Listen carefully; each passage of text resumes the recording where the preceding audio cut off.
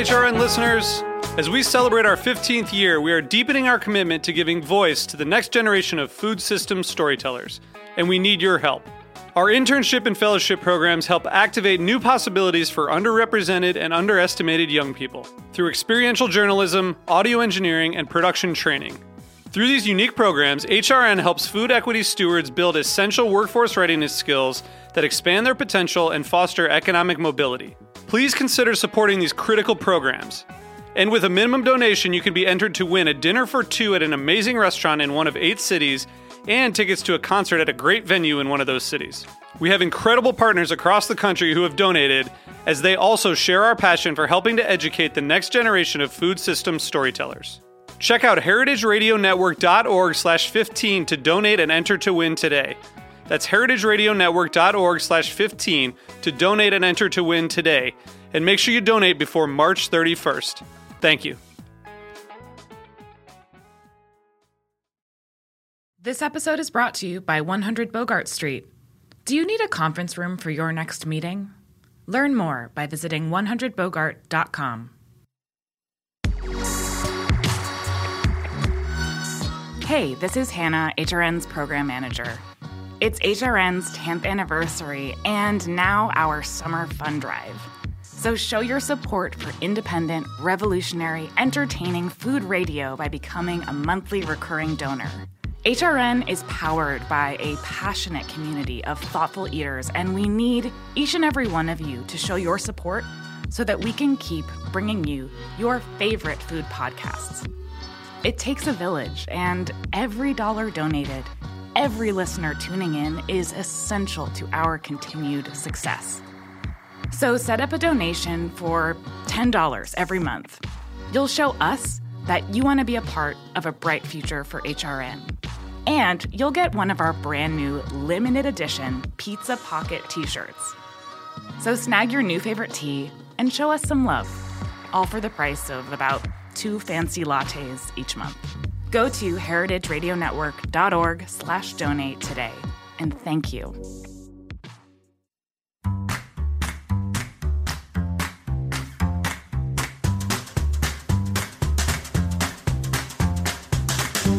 Hi, I'm Allie Kane. Welcome to In the Sauce, a podcast about building and growing consumer brands. When we launched a line of fresh sauces, I knew we were jumping into something crazy.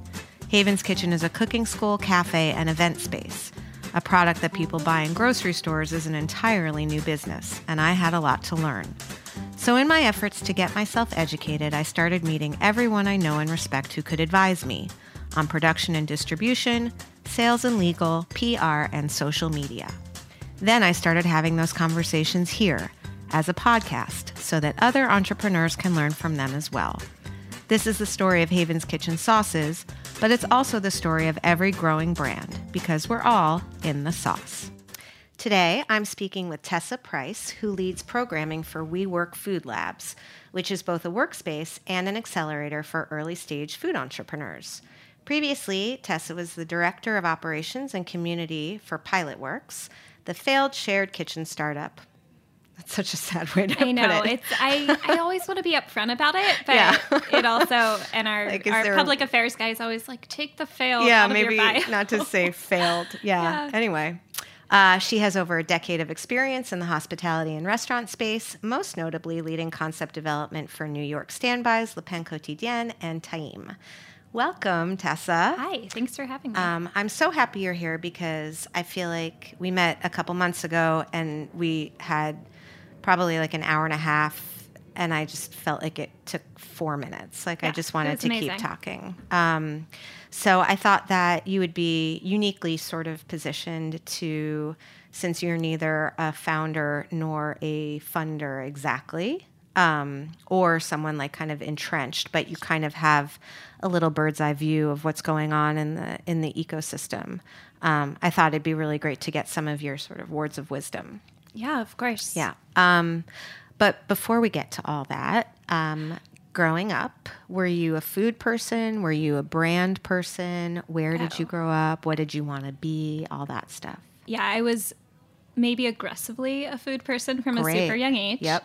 Love that. My great-grandmother owned a diner. And it had sadly closed by the time I came around, but that spirit of cooking and community was just always a really big part of my household. And my father's an amazing cook, and I grew up around food. We have pictures of me at like 2 years old, like completely naked, covered in brownie batter. Yeah. Just like making food. Living life. Yeah. Where were you? Where'd Lancaster, Pennsylvania. So I am like Amish. Yeah. Yep. I'm technically Mennonite. Right. Okay. by heritage, I guess. My college roommate was from Lancaster, Pennsylvania. Yeah, it's a beautiful area. Yeah. It has amazing, amazing food and such a rich culture. So I'm Pennsylvania Dutch. Yep. And essentially my family has been in that space, like that physical geographic location for about 200 plus years. Yeah, that's amazing. Yeah. So in that upbringing, I mean, I don't know how sort of like in the sort of zeitgeist you were or weren't, but did you have brands, like food brands that you connected with, or that you sort of like that you look back on with nostalgia? Yeah, and I think what's interesting is some of the brands that I grew up with them like so near and dear to my heart are now mainstays. So Martin's potato rolls, which like have skyrocketed to like they're the potato roll.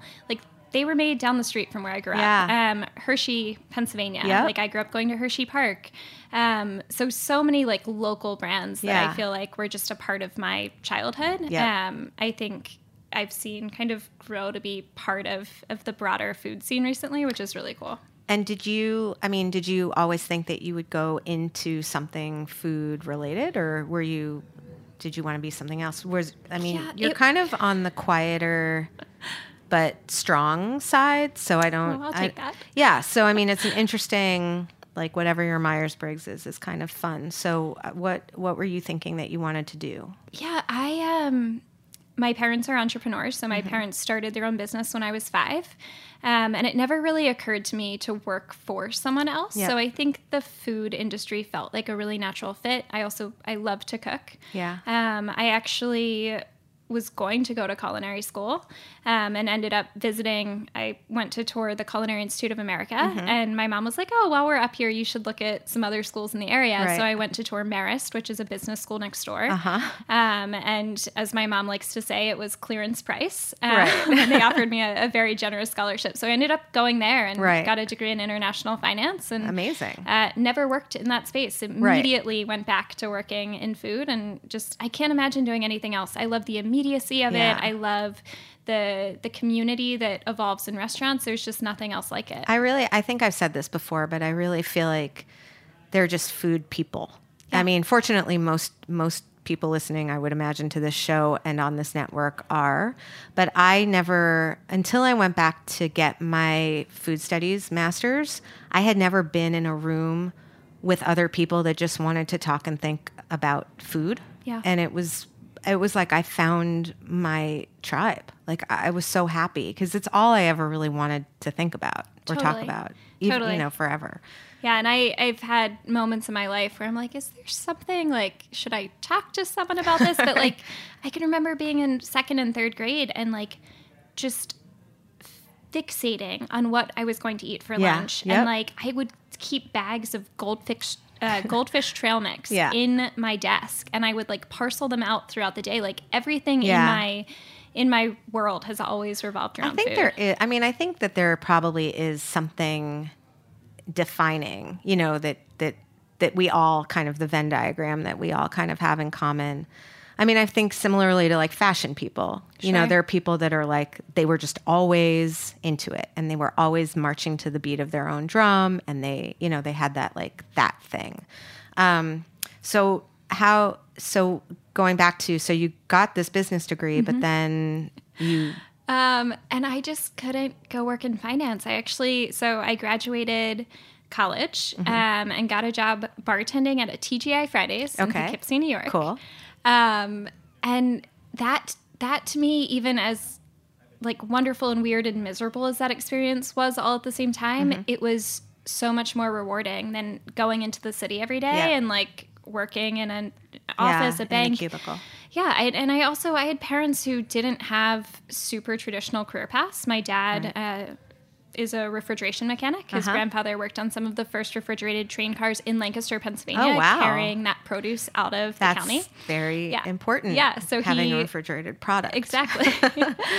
So I grew up with a father who, like, his whole world was refrigeration, and that was all he had ever worked in. And then my mother runs that business with him. Right.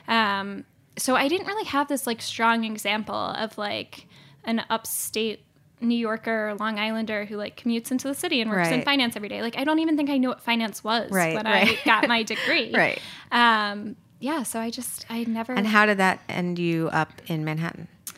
So I had a friend who was working in finance and looking to move to the city, who I had been a roommate. He was a roommate of mine in college. And he said, hey, why don't you come work in Manhattan? And I said, okay. And I immediately looked for restaurant jobs. Right.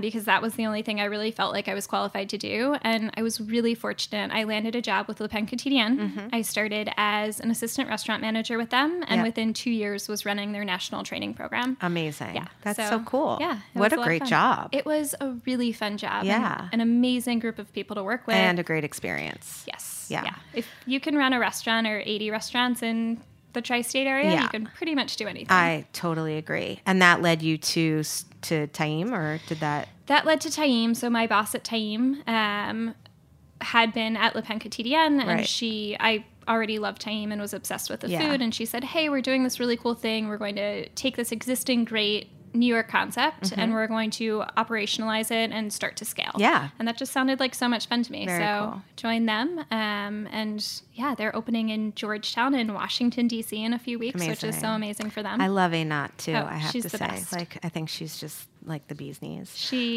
And so then how did Pilot Works come about?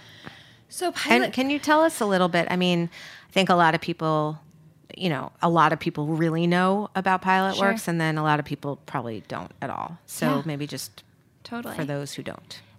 So I actually I've learned about Pilot Works through a friend who was a recruiter, who had seen the opportunity online, and she's like, this job is all about community and kitchen operations and like helping brands start to scale. And I was like, oh, that sounds like such a good fit. So I joined with them, I think in March of 2018. And my role was to step in. They had just received a round of funding. They were trying to become the largest operator of shared commercial kitchen space in the U.S. They had just closed a round of funding and had taken on leases with 4 new locations. So I think their most known one was in Brooklyn. They had about 10,000 square feet of commercial kitchen space that different operators, everyone from like caterers to consumer packaged good producers, could come in and rent time by the hour to have access to licensed commercial kitchen space. And were they, was it more than that? Like, were they trying to sort of also build kind of an incubator, accelerator, distributor? Like, it felt like they just took too many things on a little bit. Maybe too many things on and too geographically diverse, but yes, so they had hired an amazing woman who was like employee number 7 at Kickstarter to lead community. And she was building out kind of that community element, the educational element of what we were doing.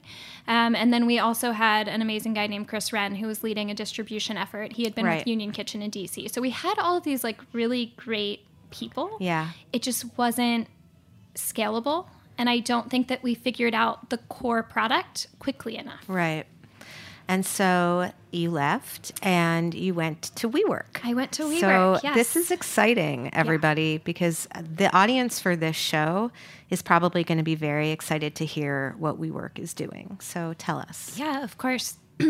So as Pilot Works was winding down, WeWork had kind of been watching, I think, from afar and was obviously interested in shared workspace, interested in food, and had wondered what shared workspace for food entrepreneurs could look like. So I was very fortunate to land a job there. I'm the first labs manager for a program called WeWork Food Labs. Very cool. And the entire concept is just to have dedicated physical workspace for early stage companies working in food. So we work with CPG brands, hospitality brands, companies working in food tech, ag tech, vertical and urban agriculture. And at its core, the thesis is just by having early stage companies in the same industry, sitting in the same space, solving for the same problems. a lot of good can come of that.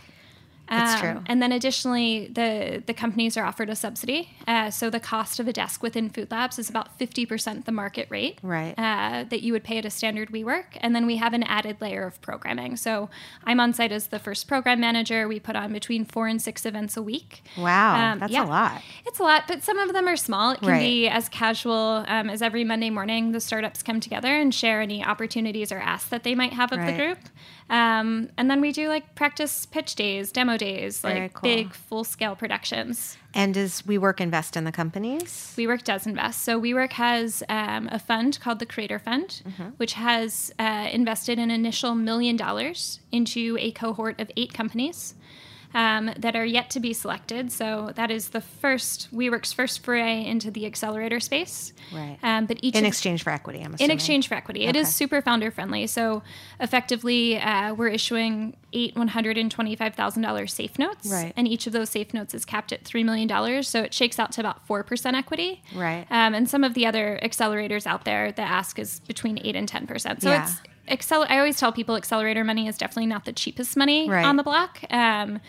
But we thought it was important that it wasn't just a grant, that we actually took equity, because the brands that we're choosing to invest in, it should be fairly important to their success that WeWork is truly invested in them. No, I mean, I think it's very cool. And you were telling me when we first met about sort of the background, and tell me if I'm wrong here, but I think there was something that we were speaking about, sort of the initial kind of mission of WeWork, and how the goal was to have these young companies and these entrepreneurs together and like sharing ideas and sharing, just as you said, like just being in the same physical space. Things kind of, grow out of that. Sure. But basically with the success of WeWork, a lot of that office space isn't actually used by small, young I think companies, right? Yeah, it's been a crazy shift in our membership. So, I mean, we effectively started by leasing office space and then leasing it back to smaller companies that couldn't afford to sign a traditional 10-year commercial lease, which ended up, it created this environment where you had a lot of first-time founders and entrepreneurs and freelancers. As we've grown, I think some larger companies were attracted to that. Yeah. And now over 40% of the Fortune 500 hold WeWork office space in some capacity, which is great. And there's room in our ecosystem for both. But the WeWork Labs business line was really started to preserve space for startups within WeWork, which I think is so cool. And what's happened as we've grown is now not only can we give them the physical office space and activate those leases for them without them needing to like sign their lives away, we also now have this massive audience of consumers and early adapters who are like just standing there waiting to see the innovation that these smaller brands crank out. It's so cool. I mean, just the idea of getting your product in front of even a quarter or eighth of the people that are in WeWork, is very, very cool. Okay, so we're going to take a little break, and when we get back, we're going to talk to Tessa, and I'm going to get all of your advice on what founders are doing well, what some could be doing better, and all that fun stuff. We'll be right back.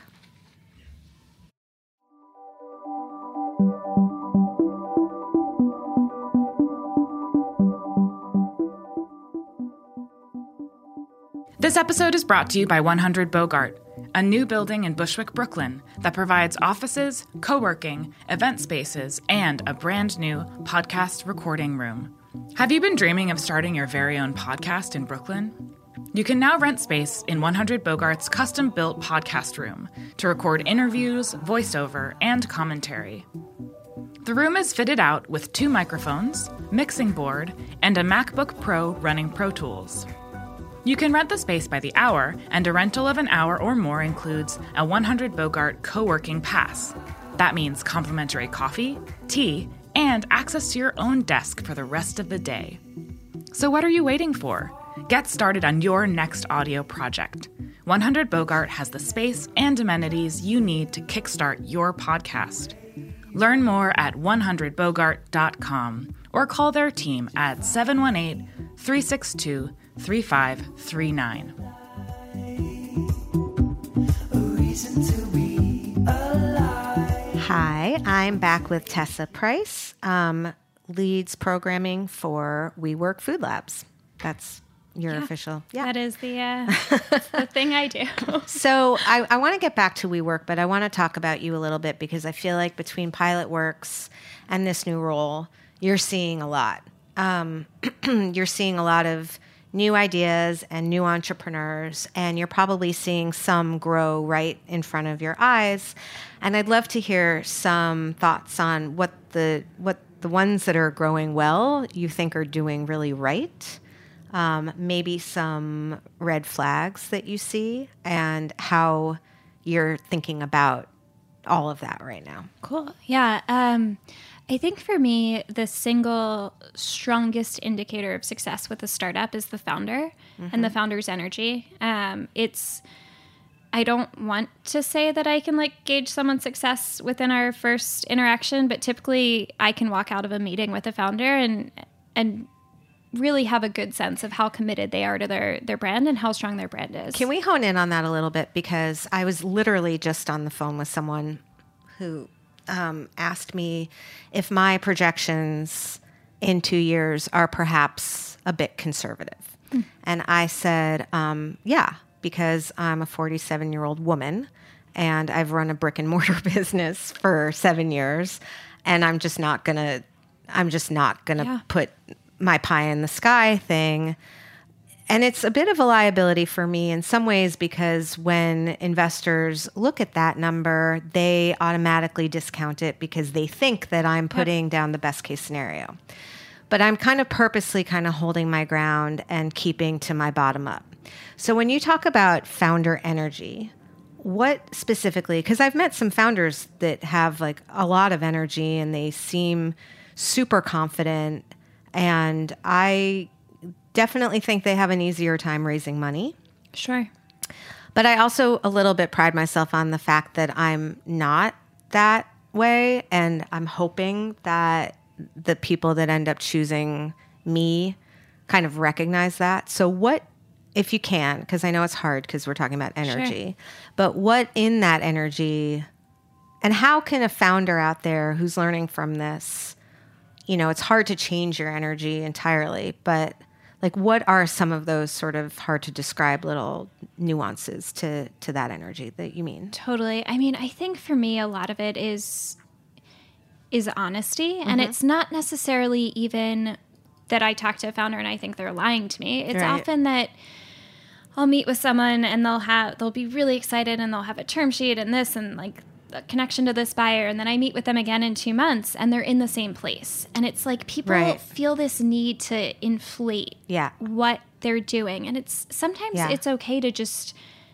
lay a very clear path of where you are and where you're heading, and then share with me the wins when you do have them. And it's this whole Theranos thing of you have to always have a term sheet and you have to always be doing this. And it's it's sometimes okay to not have met the next greatest VC or to not have a connection to Whole Foods. Founders that are genuine and clear-headed in their understanding of where their brand is and where they're going are the ones that are easiest to help. Yeah. I mean, I like to think that it's interesting because I can literally speak to it because you need to find whether it's a buyer, right? The dairy buyer at so-and-so grocery market. You need to find a reason to ping them again, or it's an investor. So you have to kind of create this, there's this momentum and you got to hop on the train because at the end of the day, it does feel like the brands that, and the founders that can kind of create that FOMO a little bit in both the buyers and the investors, they seem to win. I don't know that they win long-term. I think that that's where, there's going to be some sort of reckoning at some point. That's where PilotWorks comes in. And I think that's a great... I'm kind of in this unique position of I was just a part of a startup who raised a ton of money, got a lot of people really excited. We had 63 investors. And they were all this is the next great thing. And then, it closes with less than 24 hours notice. I am very acutely aware of the impact of that kind of energy. And I think having worked in it for 9 months, I can recognize it in other people. And that's kind of the cool thing about my role is I'm not actually investing Right. in most of these companies that Yeah. we're working with. We have 55 startups in Yeah. our space that aren't in the accelerator program. So I kind of get to give them guidance and Yeah. say like, well, like last time we met, Right. like you had like, where are we with that? Right. And it's kind of cool to be an outside third party voice Yeah. that can be a record It's a setter voice for of them. reason. Yeah. No, I think that's amazing. And, a lot of times, I'm just going to add in my 2 cents here, like, because I do advise a lot of people. And I do think that there's this line, there's like the and I hate to say it, it's mostly guys that are just like, yeah, we're just crushing it. Like, it's going to be the blah, blah, whatever. And then there tends to be sort of the other end of the spectrum, which is like, I don't know. I hope it works out, and you can't really go down that road either. Sure. But I think you just have to find your tone where you are. I think I shared this with you. I'm not sure, but I had dinner with someone who could have been a potential investor, old friend, and asked me how fundraising was going. And I was like, it's really interesting. I'm learning a lot about the different stages of VC and blah, blah, blah. And afterwards, my other friend was like, he didn't ask you that. Like he set it up. He like tossed the ball so you could be like, it's amazing. We're doing great. It's so much fun. You don't have to be overly earnest, which is something that I have worked on, I completely agree. And I think you need to know your product. You need to know your product market fit. You need to be so fucking, am I allowed to say Yeah, anything? you You are need to be totally, so everyone says that. fucking excited about what you are doing and the team that you are building. Yep. And then if people are attracted to that energy, which they will be, Yeah.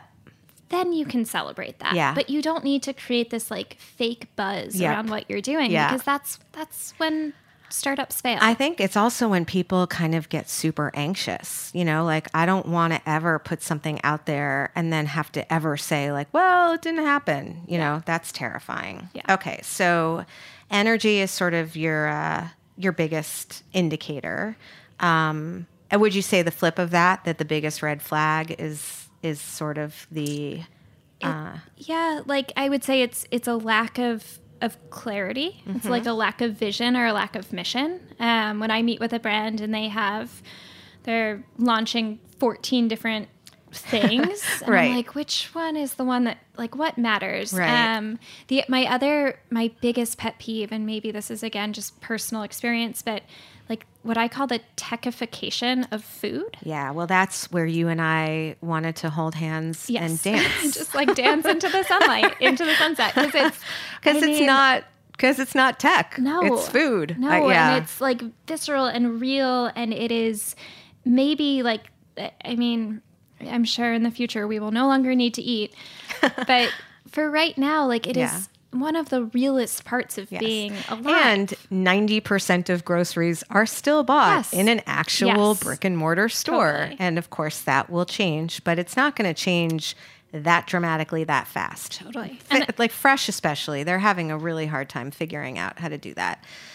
And it's interesting because I think that where you and I kind of had a really fun discussion. And again, I don't have a finance background, so I don't really entirely 100% know what I'm talking about. But what I've picked up on in the last couple of years is that tech investors thought food was sexy and wanted to sort of apply a lot of the same rules of engagement to food, looking for, food brands that are quote unquote tech companies because they sell online or because they do digital community stuff. A lot of those brands actually come to a place like Haven's Kitchen to build actual in like real life community and connection. And I think that those companies are learning at this point that it's getting a little more expensive to be digitally native with no distribution in stores. So they're all kind of trying to figure out, we all need all of it. We need the tech and we need the, the real life. I think one of the things that seems to be happening is that for a food brand, our goal is not to get to, at least my goal is not to get to the place where I'm too big to get acquired. And I think that that's kind of what's interesting about if you're looking for a tech-like return, you're basically looking for a food company that's, selling hundreds of millions of dollars. The bigger you get, the fewer people there are, companies there are to buy you. So it's kind of it's just a false comparison to begin with. Completely. And I also, I say the techification of food, but then I also, like, some of the brands I get the most excited about are food tech brands who are actually innovating in ways where it's like true food tech, and they're doing things that are going to make people's lives better. Yes. Food more accessible. Yep. Food more nutritious, which like that I also get equally excited about. It's when there's like that weird Venn diagram being of like a chip company that says you're a tech company because you sell on Instagram. Yes. Right. And you own your consumer. Your potatoes are blockchain. Like, right. Great. Or because you have a text hotline and you can text people about the flavor of chip. That makes you a tech company, which you know how I feel about that. So what do you think most founders are looking for? Like, what are the common themes that you see? Like that they need? Just what they need? Yeah. At that stage, early on, what do we all kind of need? Yeah. I mean, I think a lot of their needs are capital related. Yeah. So everyone, and I say that, but I also think it's like figuring out like their rev model. Like so many brands need to, like, they have a great idea and then they need help figuring out how to make money from it, which is one thing. Sometimes that involves raising outside capital. Sometimes that involves some like more creative fundraising efforts. Right. So that's definitely one. I think they need to build great teams. Yeah. A lot of solo founders will come into our space, and a big part of what they're looking for is to bring on a COO or to bring on like a head of sales, someone who can really be in this with them. Right. I think those are two of the big ones. And then like physical production space. Like if you are talking an actual food brand, it's surprisingly hard to find a licensed place to make your food. Well, especially if you have small volumes. I mean, that's... And I mean, you know this more than anyone. Yeah. It's hard. It's very hard. And, I think a lot of the really good, the quality packers out there don't want to touch brands that don't have the volume yet because they're just too risky. So you end up, kind of trying to make this model where eventually your margins will look okay because you'll have that kind of scale and you won't be kind of ordering everything and doing everything by hand. But again, getting there takes a few years and that takes money. So it's, it's kind of a little bit of a vicious cycle. And what do you think, the companies that you're seeing, because I'm guessing you see a lot of companies, is there less food and more beauty? Is there less traditional food and more sort of quote unquote functional supplement-y type of food? Like, where do you see the trends? A lot of functional food, a lot of machine learning and AI enabled like CPG products, platforms. I think so. Basically, like personalization using for sure machine like learning. Personalized, like this is the right sauce for you because you like to work out and you have brown hair. Totally. Right. Yeah. Okay. Yeah. And like even like personalized nutrition, I think will be huge in the future. I mean, CBD, I think, is a dying trend, which is kind of interesting. At least in my space, people seem to have like Well, I think because the big companies are figuring out how to just add it into their already, to their lineup already. So they don't necessarily need to find all these small innovators, to do it. And then the other things that we're seeing are, so a lot of like eco-conscious and friendly. So everything from like every alternative you can imagine, from traditional dairy, traditional seafood, traditional beef, pork, whatever. So many alternatives and a lot of really cool ones that like are like just light years from what existed when I was growing up. And it was like the little morning Tofurkey. star. Yeah, like all of those. And then a lot of innovation around the actual distribution of products. Yes. Water is being taken out of everything and reintroduced at the source. That's like, and it's crazy. No, I was thinking about that, right? Because I'm in my shower and I'm looking at everything and I'm like, there could be a time in the not so distant future where all of these things are gels or powders. You put them in a very lightweight bottle, you add water, you shake it up, and then that's your soap and your shampoo and, you know, your cleaning detergent and all of it. It is very cool. I learned the other day that Starbucks spends $800 million a year just to ship milk in the U.S., not to buy the milk. Yeah, that's just on crazy. the ship. And imagine the environmental impact of that. So of course, companies like that, I think, are just very interested in how do we get things from point A to point B without shipping like all of the extra packaging and water around. I mean, I've seen the almond butters or, you know, I guess it's the almond milks that are like it's like a paste. And then, and then you add water and blend it. Very cool. What do you like? Is there an investment thesis for the food labs? Like, is there an actual sort of? So we are really interested, and this I think is not just food labs, but kind of the WeWork investment philosophy as a whole. But we're interested in social impact investment. So companies who are really doing the right thing.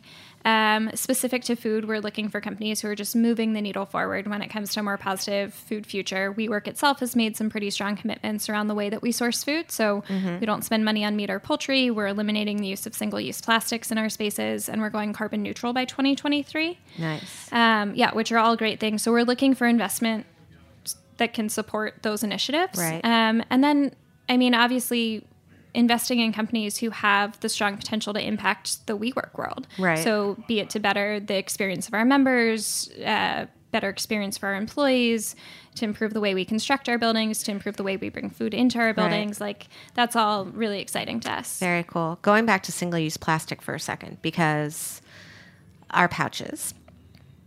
So we're doing TerraCycle, which is very cool, which makes them 100% recyclable.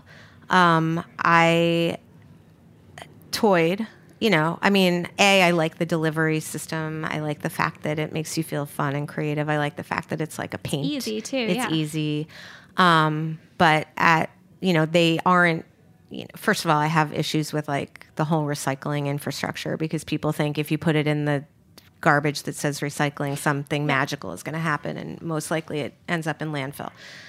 So I love the fact that TerraCycle, like, if you send these packages back to TerraCycle, we pay for it. But if you send them back, you are 100% guaranteed that they are recycled, which I love. But also just on like a fuel perspective, like big picture, eco, I actually think the plastic pouch is a better choice than a glass jar. Sure. Do you guys do you look at that kind of nuance in the, because single-use plastic it's a wide net. Sure. Yeah. Yeah. So we have an entire sustainability team who is like working through the nuance of that. I think what you see at WeWork is that we are such a company of action. Like when we made the decision to go meat free, that was because we had a sustainability audit done. And just a few weeks later, Adam, our CEO, announced, like, you know what, we can just not spend money on meat or poultry using the WeWork credit card. Like, it's not hard. We can do that. Yeah. And it was a similar approach to plastic. So previously, if you had gone into a WeWork, you would have noticed like a stack of plastic cups next to the iced coffee or the beer. Now it's metal tin cups. So I think that's where it starts. And then with both of those decisions, we've realized that there are gray areas and there's nuance. And that's where we're very fortunate in being a big company with the resources. Can you tell I get a little defensive about my pouches? Yes, for sure. But it's so hard. It's so hard. It's very hard. And, everyone's like, well, why don't you just set up pumps in all the stores across the country filled with sauce, and then people can like bring their Tupperware. And I'm like, yeah, that'd be cool, except that thank you, Matt. You think that's a good idea? Oh, was that your idea? Are you saying? Yeah. It's hard. Grocery really stores aren't like, yes, Haven's Kitchen, thank you so much for that idea. We're going to put a pump at checkout for your sauce. Like, you have to buy space at these places, you know? Eventually, when we're really big, then we'll have pumps everywhere, I mean, I think things will be bulk, generally. I think a lot more will be bulk as the consumer moves in that direction. But at the end of the day, it's just expensive for little companies. For sure. And I think that's where WeWork sees her larger responsibility, in the sense that, like, we're a big company and just a small amount of thought into how we're acting can have a really substantial impact. And we're just kind of asking that the other large companies that we work with and the members who occupy our spaces make some of the same considerations. No, that makes sense. And so I'm assuming you guys invest pre-revenue or not yet? We do. So yes. So the accelerator program is open to companies from pre-revenue all the way through like.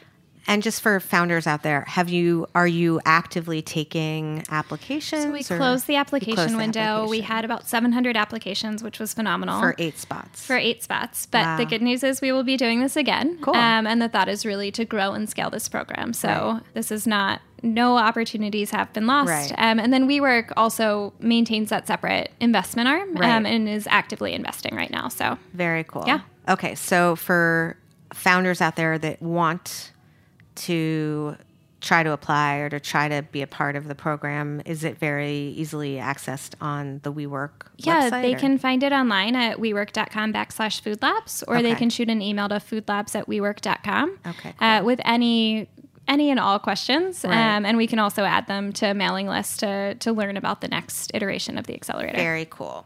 Okay, so back to the brands. Are you seeing, other than sort of like creating sort of these false kind of like, yay, this is happening, and then 6 months later, yay, it's still happening. Are you seeing any other sort of mistakes that you wish that we wouldn't make? Are we growing too quickly? Are we opening too many doors too soon? Are we not investing in certain things that we should be? Are we over-investing in things? Yeah, that's such a good question. I mean, it's so hard because the brands are all like my children. Yes. Like I love them all and want them all to be so successful. What do you find yourself sort of like mantra-ing?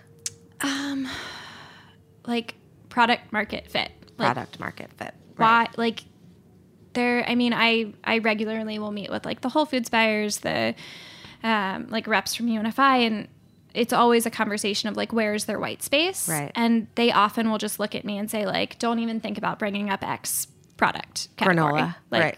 Yeah, like I'm not going to name names as to what the Whole Foods buyers won't look at, but there are whole categories of product that they're like, don't even bring it up. I don't care if it's the latest, the greatest, the best you've ever had. We just don't have room. We don't have room. I do talk about that a lot on here because I kind of fell ass backward into sauce because it was what our students wanted. Which is a hard category. Well, yeah. I mean, it turns out there's actually a lot of space for a refrigerated fresh sauce. There's just the sauce itself is very, very crowded. It's in the middle of the store. It's also it's a $6 billion market, so it's massive.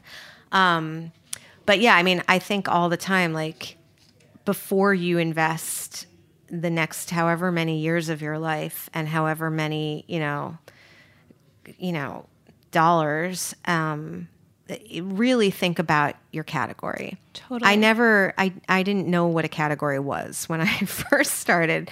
Yeah. I knew that there were probably a buyer somewhere, but I didn't know, for instance, that, every category has a different review and a different buyer. And of course that makes so much sense. But I kind of say on this show a lot and to, just be very aware. And if you have a great food product and it's not right for a grocery sort of distribution model, there are a lot of other ways to grow that business. It doesn't mean that the business is done. It just means barking up Whole Foods tree is not a good idea. Totally. And I also think companies tend to think that there are a few like make or break companies. Like getting your product on a Whole Foods shelf isn't a guarantee of success. No. Is it something to be celebrated? Absolutely. But it's not that you've made it and the challenge is over. I also so often see companies who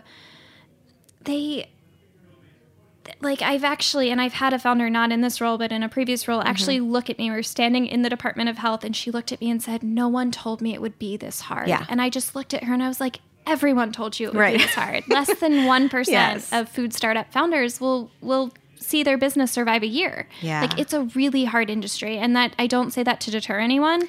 I know. I just say it because it's like you have to be all in. You have to love what you're doing and be all in. Yeah. Yeah, no, I mean, it is funny because I think that the media does a really good job of showing you the success stories.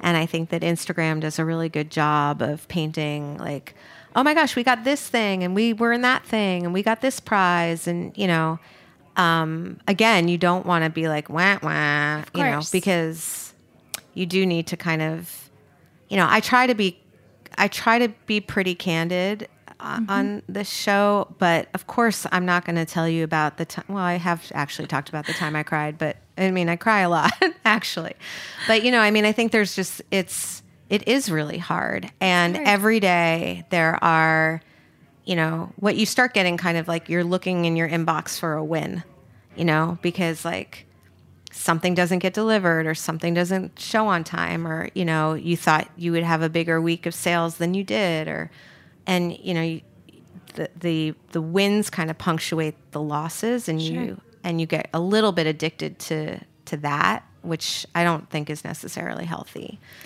for us. For sure. Yeah.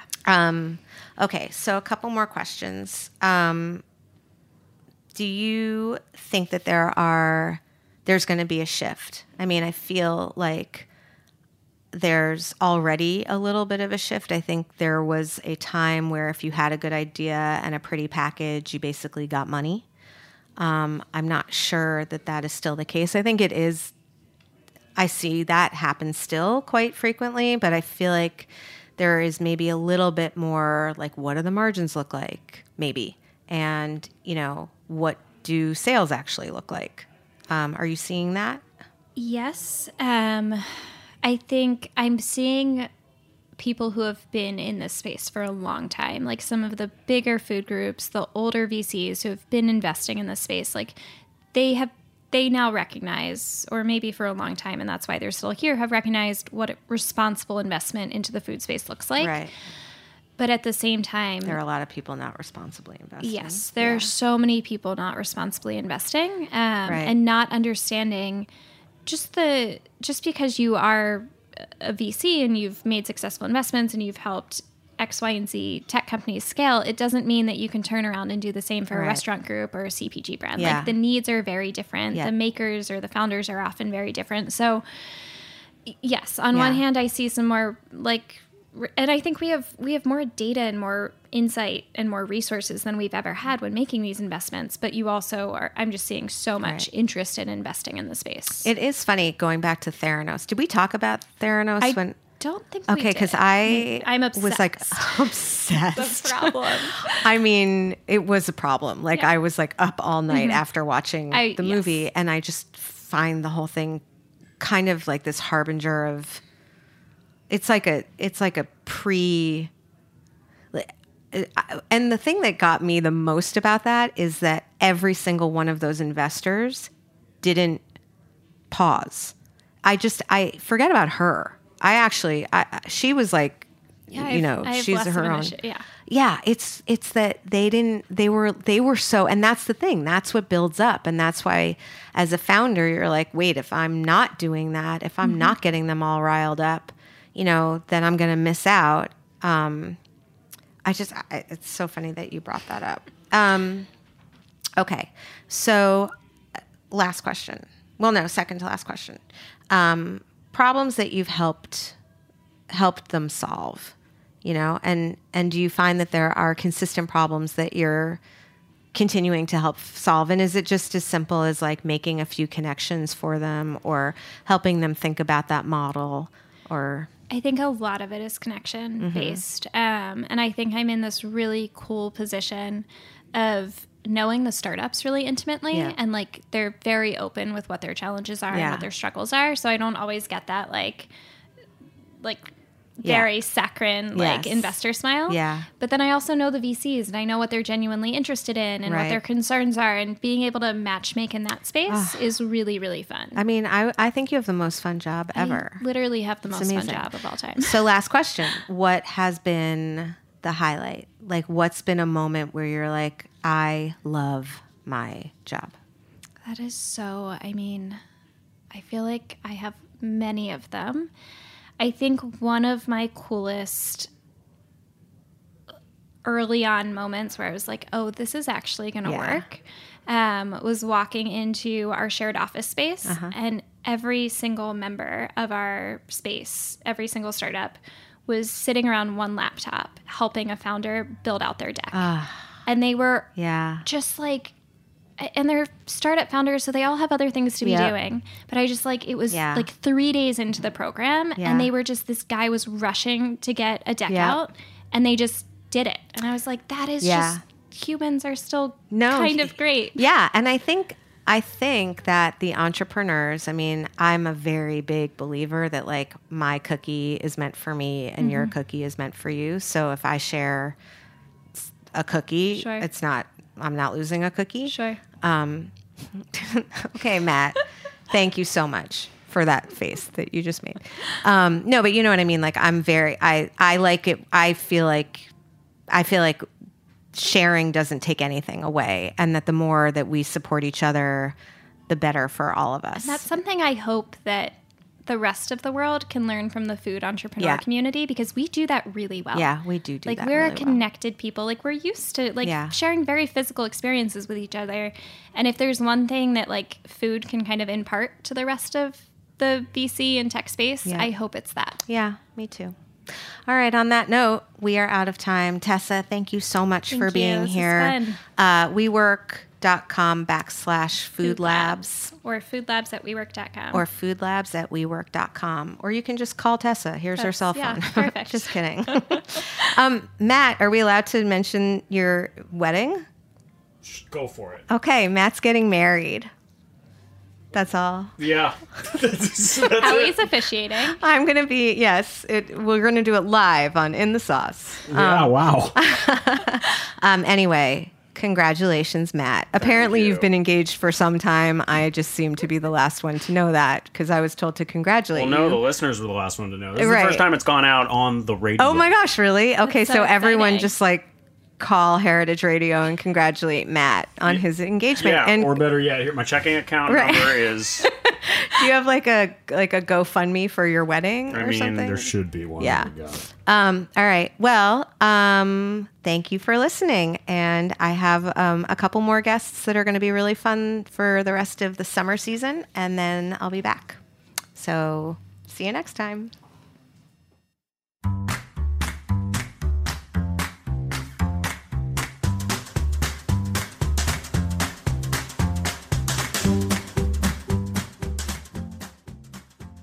Thanks for listening to Heritage Radio Network, food radio supported by you.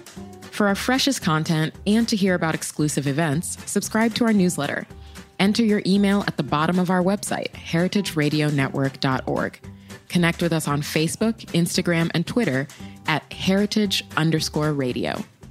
Heritage Radio Network is a nonprofit organization driving conversations to make the world a better, fairer, more delicious place. And we couldn't do it without support from listeners like you.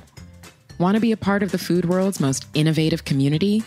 Rate the shows you like, tell your friends, and please join our community by becoming a member. Just click on the beating heart at the top right of our homepage. Thanks for listening.